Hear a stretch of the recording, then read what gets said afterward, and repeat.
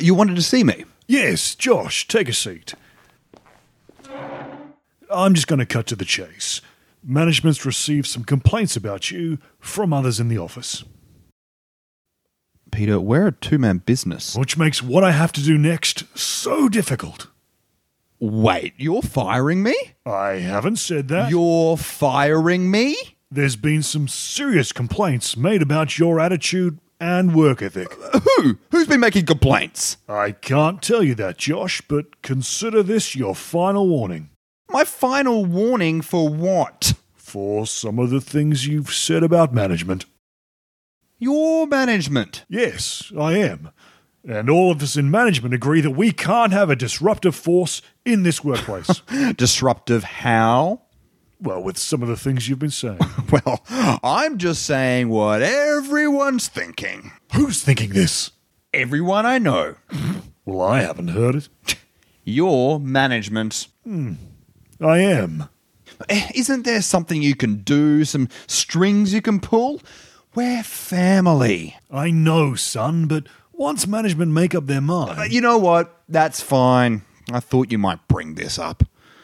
Bring what up? These unsupported allegations, which is why I made myself a little insurance policy. What do you mean? I've been keeping a dossier describing in detail the failings in this office. Like what? How about the blatant nepotism in hiring family members? And if that document were to fall into the wrong hands... You wouldn't. I already have. I mailed the package a week ago. Who'd you send this to? Management. I'm management. You are. And I've spent the last couple of days studying this document, and I have to say, I'm impressed. Thank you, sir. Well, there's going to be some changes made around here. Some big changes. And based on your history with the company, we feel you're the right man to head that up. But what about my current manager? Oh, he's gone. Poor bastard just doesn't know it yet. So, what are you saying? Well, how would you like a job in management? I'll take it. When can you start? Immediately. That's exactly what I wanted to hear. And your first point of business is to break the news to the old manager. But he was like a father to me. To me as well. But the business world is ruthless, even in a family-owned company. I'll send him in. So you wanted to see me? Yes, Peter, take a seat.